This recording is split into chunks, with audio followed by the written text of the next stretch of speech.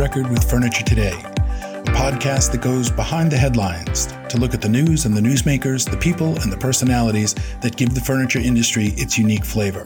I'm your host, Bill McLaughlin, Editor-in-Chief of Furniture Today.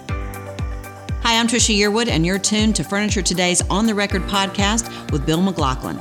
Before we turn to Bill and his guests, I just want to give a shout out to the entire Furniture Today team and remind you that when there's something exciting to announce, you'll read about it first in Furniture Today. And now, here's Bill McLaughlin and On the Record. Well, welcome to On the Record. I'm Bill McLaughlin, Editor-in-Chief of Furniture Today. My guest this week is Dorothy Belshaw, Executive Vice President, Chief Marketing and Digital Officer for International Market Centers. That's quite a title. Do you fit that all on one card? Yeah. That's a mouthful, yeah. CMO works. Well, it has to be an even bigger responsibility than it is a mouthful. That's a lot of things, and IMC has a lot of things going on. Just announced the Juniper Initiative.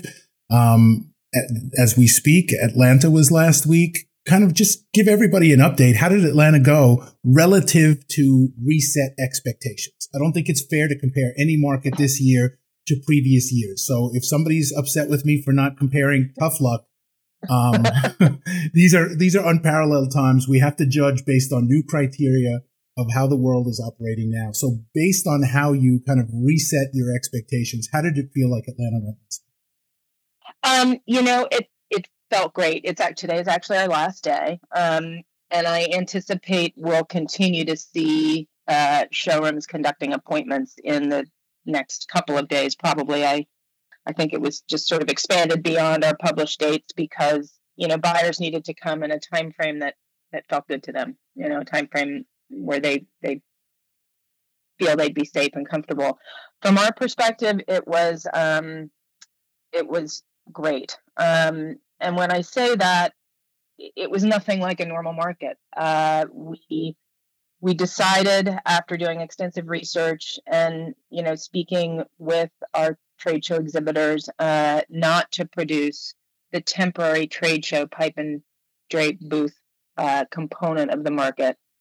We just did not feel that we knew or were comfortable keeping that kind of a format safe. It tends not to be as appointment driven. It's very much about walk by traffic. The booths are not contained. And we just didn't feel that we could necessarily do it justice. And so we felt it was prudent to cancel that portion of the market. We had about 75% of our permanent showrooms that opened for the Atlanta market. We did not penalize those that elected not to open. We felt it was a really kind of specific and almost personal decision for those companies that didn't open. And, some of them did it because they were based in states where they'd have to quarantine all their folks coming back out of the state of Georgia, and that just wasn't feasible for them. Others just didn't feel that they were comfortable or could keep their staff comfortable. And we wanted to provide optionality at this market. For those that wanted to attend and for those that wanted to open, we wanted to create a safe and productive environment. And I think we succeeded at doing that. I think probably the best barometer of that is a lot of the social media that has been going on in the last couple of days and feedback that our customers have been posting, which is, if you can still get down to Atlanta market and get your credentials in, I felt safe. There was tons of room provided in the registration areas to safely distance.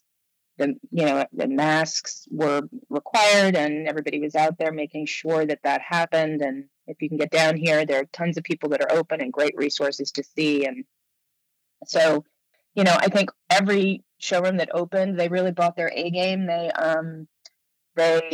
merchandised beautifully. They brought in new product. It was just like a normal market from that perspective. And I will say the vendors that opened up worked their tails off to get their customers there. I mean, we also worked really hard to do that, but I think in this particular instance, vendors connecting directly with their customers and setting appointments and helping them to feel comfortable was an important piece. Look, I think our goal was to give those that wanted to transact the opportunity to do so, to get through it without any health or safety issues, and we did that successfully. And really also to kind of put a toe in the water and make sure that we could do it, because we're going to have to do it again. We've got another apparel market coming up in October, got a bridal market in September, and then we've got High Point in October, and we want to make sure that we're prepared for those markets and able to pull them off equally as successfully. I think our attendance was down about 80%. Our store count was down about 75%. I think what's been interesting to me is that a lot of customers I've spoken to said that, some of their order sizes were even with last year, or even up over last year. They saw a lot of new accounts that they didn't know, or that they wouldn't normally see. So from where we sit, I think we're breathing a huge sigh of relief, quite honestly. It was a great success. I think we have some people making different decisions about the Las Vegas market coming up in another 2 weeks, as in terms of whether or not they'll open there. We have some showrooms that we're thinking of not opening for Vegas, and now having been through Atlanta, they're changing their minds and they're gonna open up for Vegas. So I think we feel great.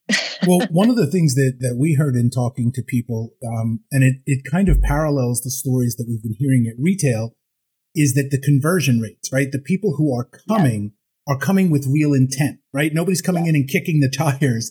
They're coming in purposefully. If they're making the time, the effort, they're coming in to place an order. So I think from that level, at least what we've heard from those who were open there and that we talked with, their orders have been terrific.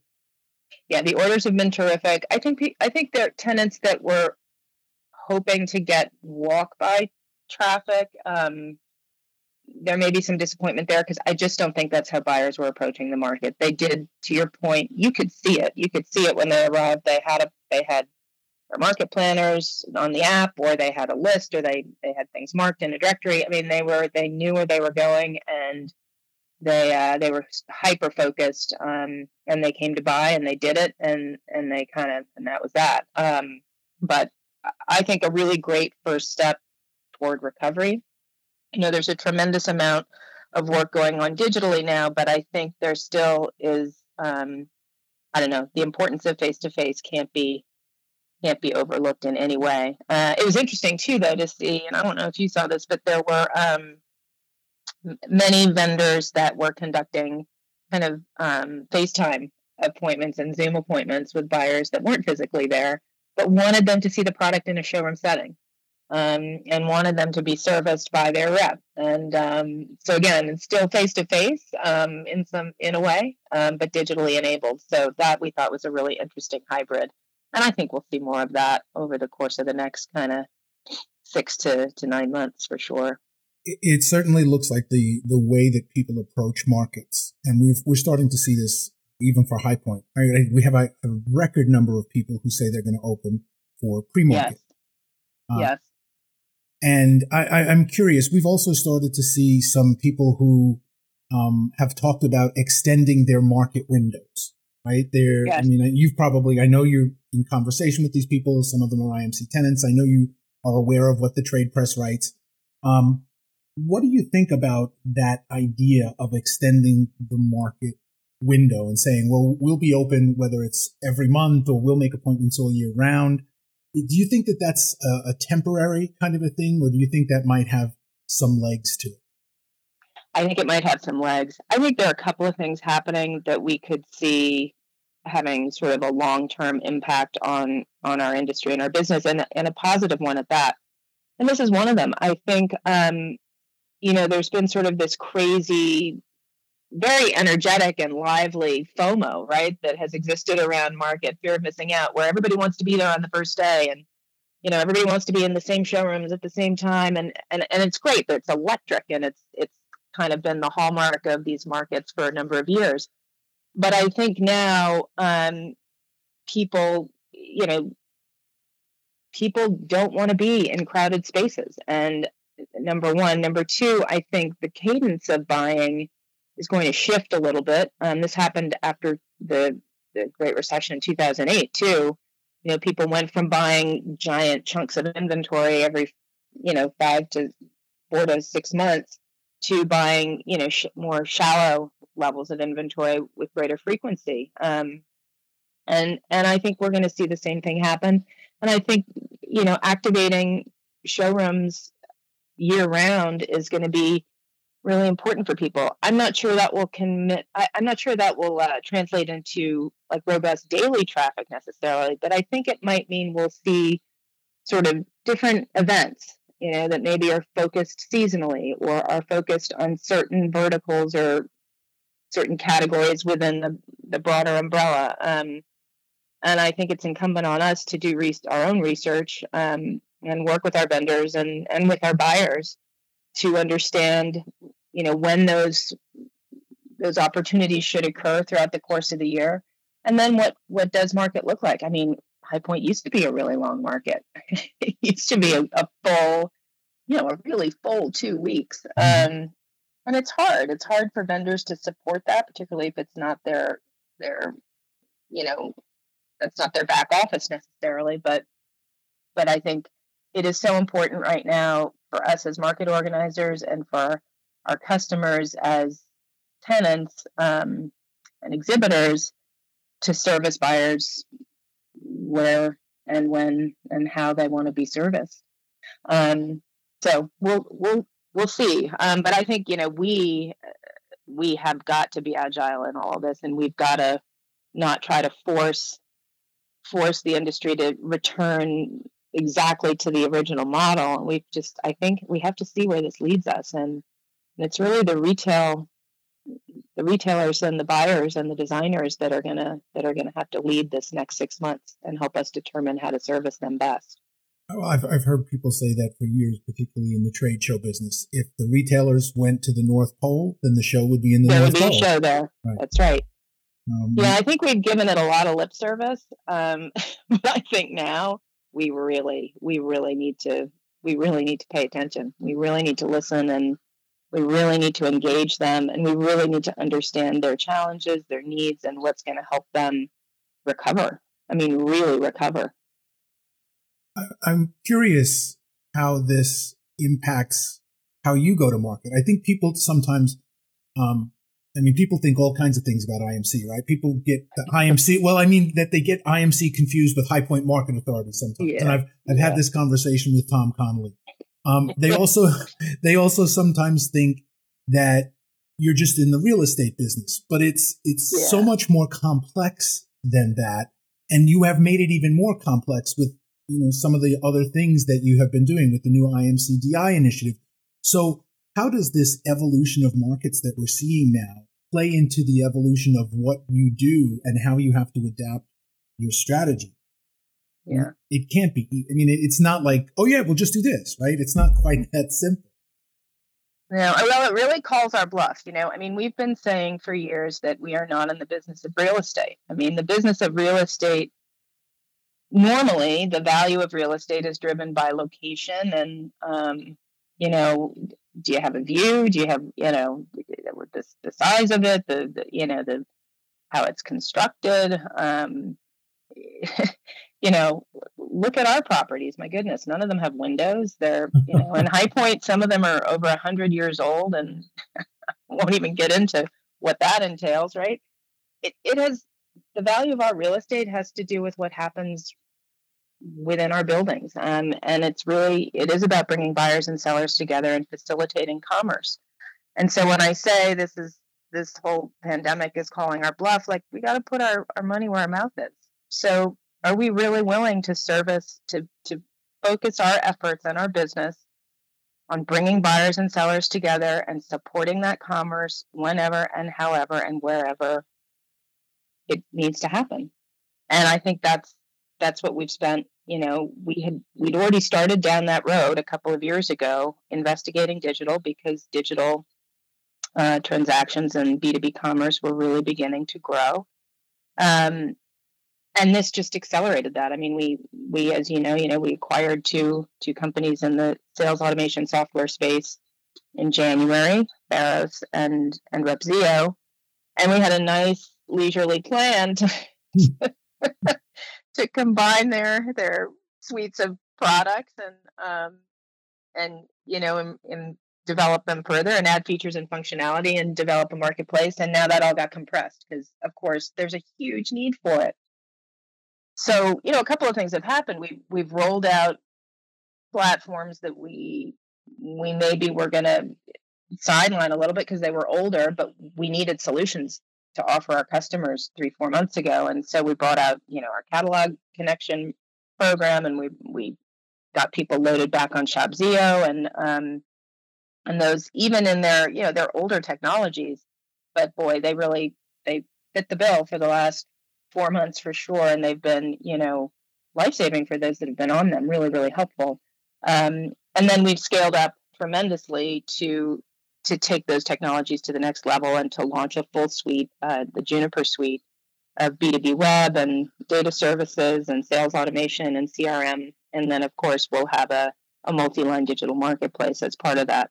I think where we see this going is a buyer should not need to distinguish between our physical and our digital buying opportunities. They should be able to transact with the vendors within the IMC ecosystem in a frictionless way. So whether they're making a purchase at a market or through their regional sales rep or on their own proprietary B2B website or through our multi-line marketplace, that should be a seamless opportunity where they load their data once. It populates all of those different platforms, a physical show directory, an online market planning directory, a marketplace, and a digital B2B web platform. And then they should have a universal view of all of the business that we've been able to drive to them across all of those channels. We have so many buyers that come to our websites and engage with our vendors digitally and never come to a market. And then we have so many buyers that physically come to markets and, never go to a digital opportunity. We need to open all that up. We need to crack all that open, and we need to drive that engagement across, all of the platforms and all of the channels. And that'll ultimately drive a lot more business. So it's an exciting time for us. It's challenging because it's requiring a lot of people to think about things really differently. But I think if we can get it right, the digital efforts will strengthen the physical markets, and the physical markets will drive engagement to the digital efforts. And so it should be a win-win for real. Well, that was something, wasn't it? This is Tricia again for Klausner Home Furnishings. For my very first collection, I knew I'd come to the right place, that Klausner understood what I wanted to do with my furniture, how I wanted to share my recipe for comfortable living with the world.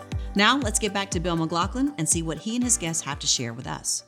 It's interesting how much of what you're talking about mirrors the retailer's journey today. When you talk about creating the seamless experience, when you talk about some people who will only shop online, some people who will only shop physically, it's remarkable the parallels between what you are having to model and what you're having to go through and what retailers are being advised to do in the current market space.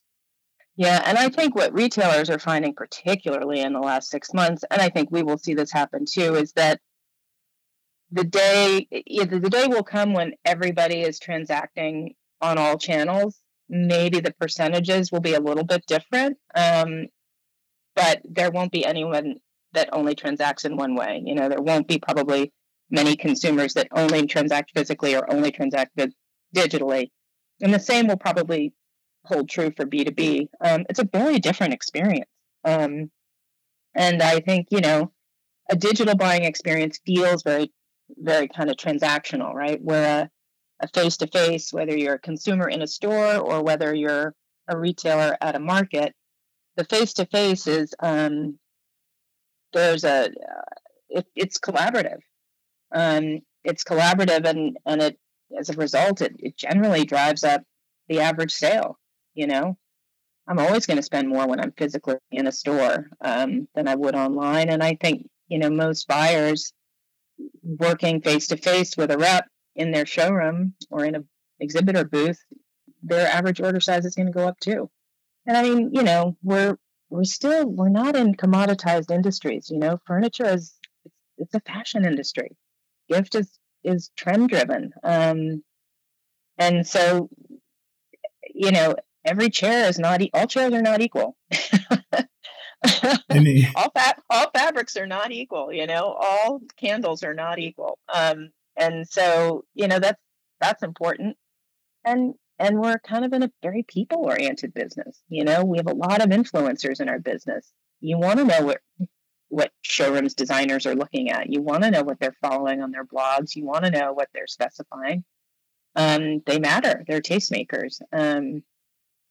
So I think all of that is a nod toward, continuing to create important community. I'd like to kind of take something that you talked a little bit about earlier and view it through the lens of your career, because I know some people only know you through IMC, but before IMC, you've been in the trade show business for years. A long time. Right. But there is an element, we sometimes distinguish, right, between a trade show, which, as you earlier referred, kind of pipe and drape, and a market, which usually has a permanent physical showroom component. But there is an element in the trade show business of driving traffic, of bringing people to a place that has a lot of value in the market environment. And I'd like to, if you can, talk about some of the things that you learned early in your career. For folks who don't know, if you want to tell them about your George Little management days. You and I actually met during the days of the Gourmet Show. For folks who don't know, it was a very large, very significant show that was held most often in San Francisco. It started out with gourmet foods and other gourmet housewares, and grew to be, for those who know the houseware show, like a second houseware show, very, very significant. And I'm sure that there are some lessons. So can you talk about how that experience helps inform what you do at IMC? Yeah, absolutely. To quantify it, I was in the trade show industry for 20 years before I joined IMC. So, and I've been with IMC now for almost 9 years. So, a pretty good chunk of my time was in the trade show business. I worked for a company that was called George Little Management, and when I joined them, they owned and operated about 20 shows across the U.S., predominantly regional gift shows, the largest of them being in New York, but also some vertical shows like the Gourmet Show. And then in the time that I was there, initially I worked closely. I reported to the same gentleman the whole time I was there, Alan Steele, who I know you know well. Absolutely. He's now the CEO of the Javits Center. And, Alan was a creator. And so it was a really exciting time. We essentially spent most of our time trying to identify new show opportunities. So where we saw growth and trend in a cross-category gift and home market, where we saw that growing and where we saw interest levels expanding, we would launch a vertical market to support it at a different time of year. So, over the first couple of years, we launched shows in the textiles industry, the finished home textiles industry, in the personal care industry. We launched the first really significant personal care show then called Extracts. We launched more regional gift shows around the country. We did a lot. At its peak, the company was running 40 shows around the country, which is a lot of trade shows. I think what was the lessons learned in the trade show industry were we learned tremendous agility, and we learned really to watch and follow trend. And you had the opportunity, because our exhibitors were under contract just show to show, you had the opportunity to keep that next show really fresh. You could, kind of work with the ebb and flow of the industry. So when collectibles were really big, we had a really big collectibles area. And when those kind of went out of fashion and jewelry became the gift of the day, we were able to expand that. And so, kind of like a bellows, it was a living, breathing thing, these shows. And I think that was a big part of the excitement, is that buyers knew they would come and they would see what was new. They would see what was trending. There was an element of surprise always to it. And it was only open for a certain number of days. So there was newness and excitement, and then there was urgency. And so, that level of new and fresh is really important in the permanent market industry as well. So the trade show components of our shows, it's where you see new and upcoming. It's where you see artisanal product. It's where you see things, tiny companies with maybe a very low SKU count, but they're doing things really, really differently. And that's exciting for buyers. And it helps them keep their stores strong. So, the lessons that I brought, I think, are how do we create urgency, how to create vibrancy, and how to drive newness and alert buyers to newness at a market. And I think a lot of that comes through the trade show presentation, and a lot of it comes through kind of long-term partnerships with our permanent showroom vendors. That's something that was new for me. We didn't have these long-term contracts, and so you had relationships with your exhibitors, certainly. But when a company signs a 4 or 5 or 6 year lease on a space in a market, they're making significant investments. They're building out those showrooms. I mean, it's incredible what they do. You look at some of the showrooms in High Point, and they're really, really, they're like homes. They're like mini show houses, honestly. And that level of investment is really impressive. And so we work hard with our vendors to really support their efforts, to get their stories out, to identify buyers that they need to see that they're not seeing, to connect with their most important buyers and try to create better experiences for them. And these are long-term collaborative partnerships that really, I think, are the hallmark of the permanent showroom model. And that's kind of a lesson I've learned in the last 9 years is just how to be a better partner. And that's been exciting.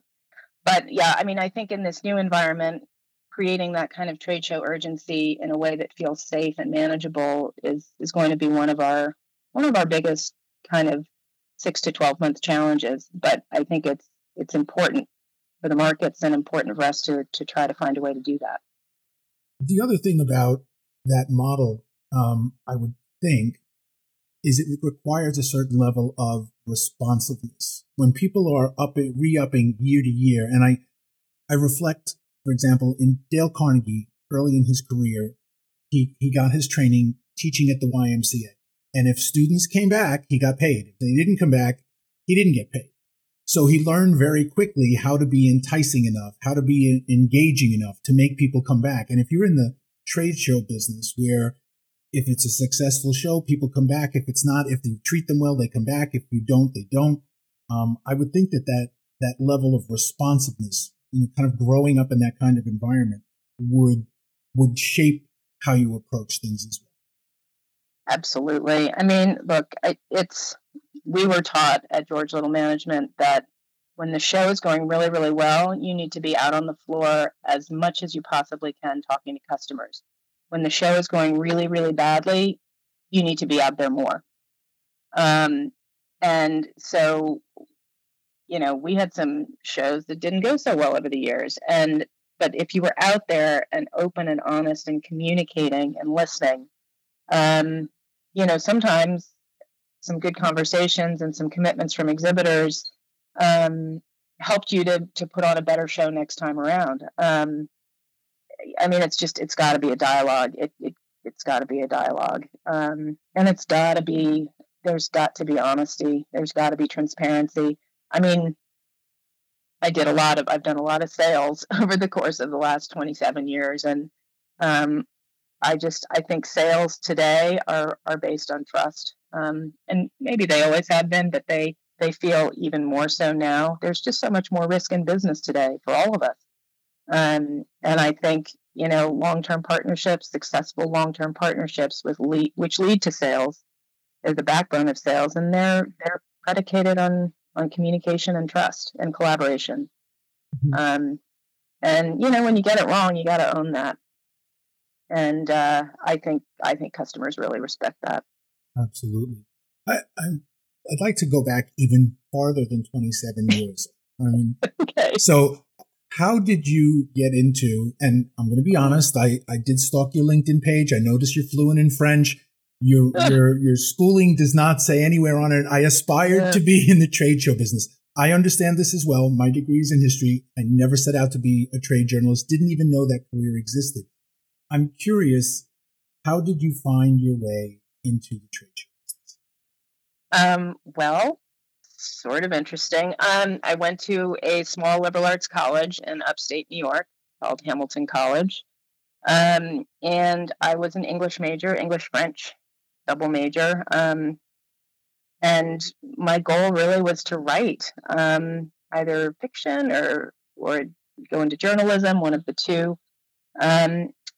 I had a part-time job as a student working in the development office at Hamilton, and they offered me a full-time position writing grant proposals, and I thought, I'll kind of hone my writing skills doing that. So I wrote grant proposals for a number of years for various foundations and support for the science department and whatever. And in that time, got to know a former graduate of Hamilton, or a graduate of Hamilton who was on the board. His name was Jeff Little. Oh. And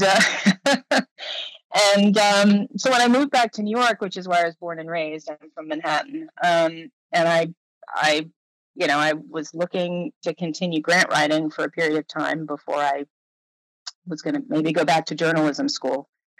And Jeff said, meet me for lunch. And he said, we have a publication. You probably remember this, Bill, but GLM had a publication called The Gift Reporter. I do remember that. Yeah. And he said, and we need, an assistant editor. And I said, that is perfect. Sure. That starts me into journalism before I even go back to school and so on and so forth. So fine. I started 3 weeks later, and the day I arrived, or the day before I arrived, he called me and he said, bad news, we decided to fold Gift Reporter. Good news, I got a guy that runs all our marketing and new business development, and he really needs help. Would you help him? And I said, well, I don't know anything about marketing or new business development. And he said, well, just show up. I think you'll find it interesting.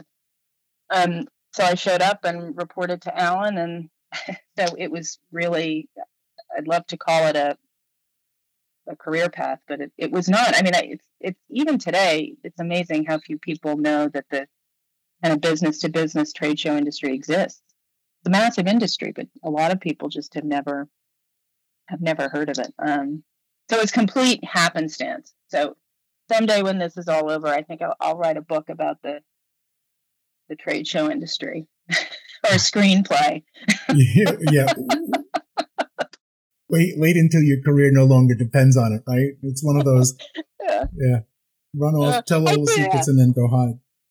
I mean, I think I had no idea I would stick with it so long, but I think what happened was not so much that I was drawn in by the trade show industry, but the industries that we serve, the home and gift industries, were so full of creative people and owner-operators of their businesses, and the same was true of the independent retailers and the designers, and it was just, these industries had such depth of character, and so much creative spirit and so much incredible entrepreneurialism. And I mean, I think that's what I'm most attached to. Honestly, that I know it is. Yeah, it's the people. If I were to, if IMC tomorrow said, you know what, sorry, move on, please, we've had enough of you. Would I go work for another trade show organizer? No, I'd probably just try to stay in the home and gift industries. In some other capacity. I really hope they don't do that. But yeah, I'm not thinking that's too likely at this point. Given the length of time and all of the commitment that you've made there, I'm pretty sure that you're safe there. But there is something about these industries. I mean, as you say, the people are passionate, they're creative, and it is never the same thing. And that's one of the things I found in my career. It's never the same thing. No, and they're fighters. I mean, my gosh, you go through whatever, like earthquakes and riots in California, however many years ago those were, and then the, 9/11, and then the crash 2008 and now this. But you know what? They fight and they figure it out and they pivot and they reinvent themselves. And I mean, it's a beautiful thing. And I'm just, it's always amazing to me to be part of that, ecosystem, and to have the opportunity to work with incredible people like that. There's the title for your book, Reinventing Yourself. Yeah. Well, Dorothy, I want to thank you for coming on and talking and for sharing not just things about IMC, but for sharing yourself and letting people get to know you a little bit better and sharing a little bit about your path in the industry. I hope you had as much fun as I did. I did. It's always fun. This is probably the most fun I've had in, I would say maybe 4 months. Know the feeling really, really well. Well, thanks so much. Right. And look forward to hearing about a really well-attended and active Vegas. I hope that's the case. And certainly I'm sure we're going to see you in October in Hyper. You sure will. Thanks a lot, Bill. Appreciate it. Bye-bye now. Okay. Bye-bye.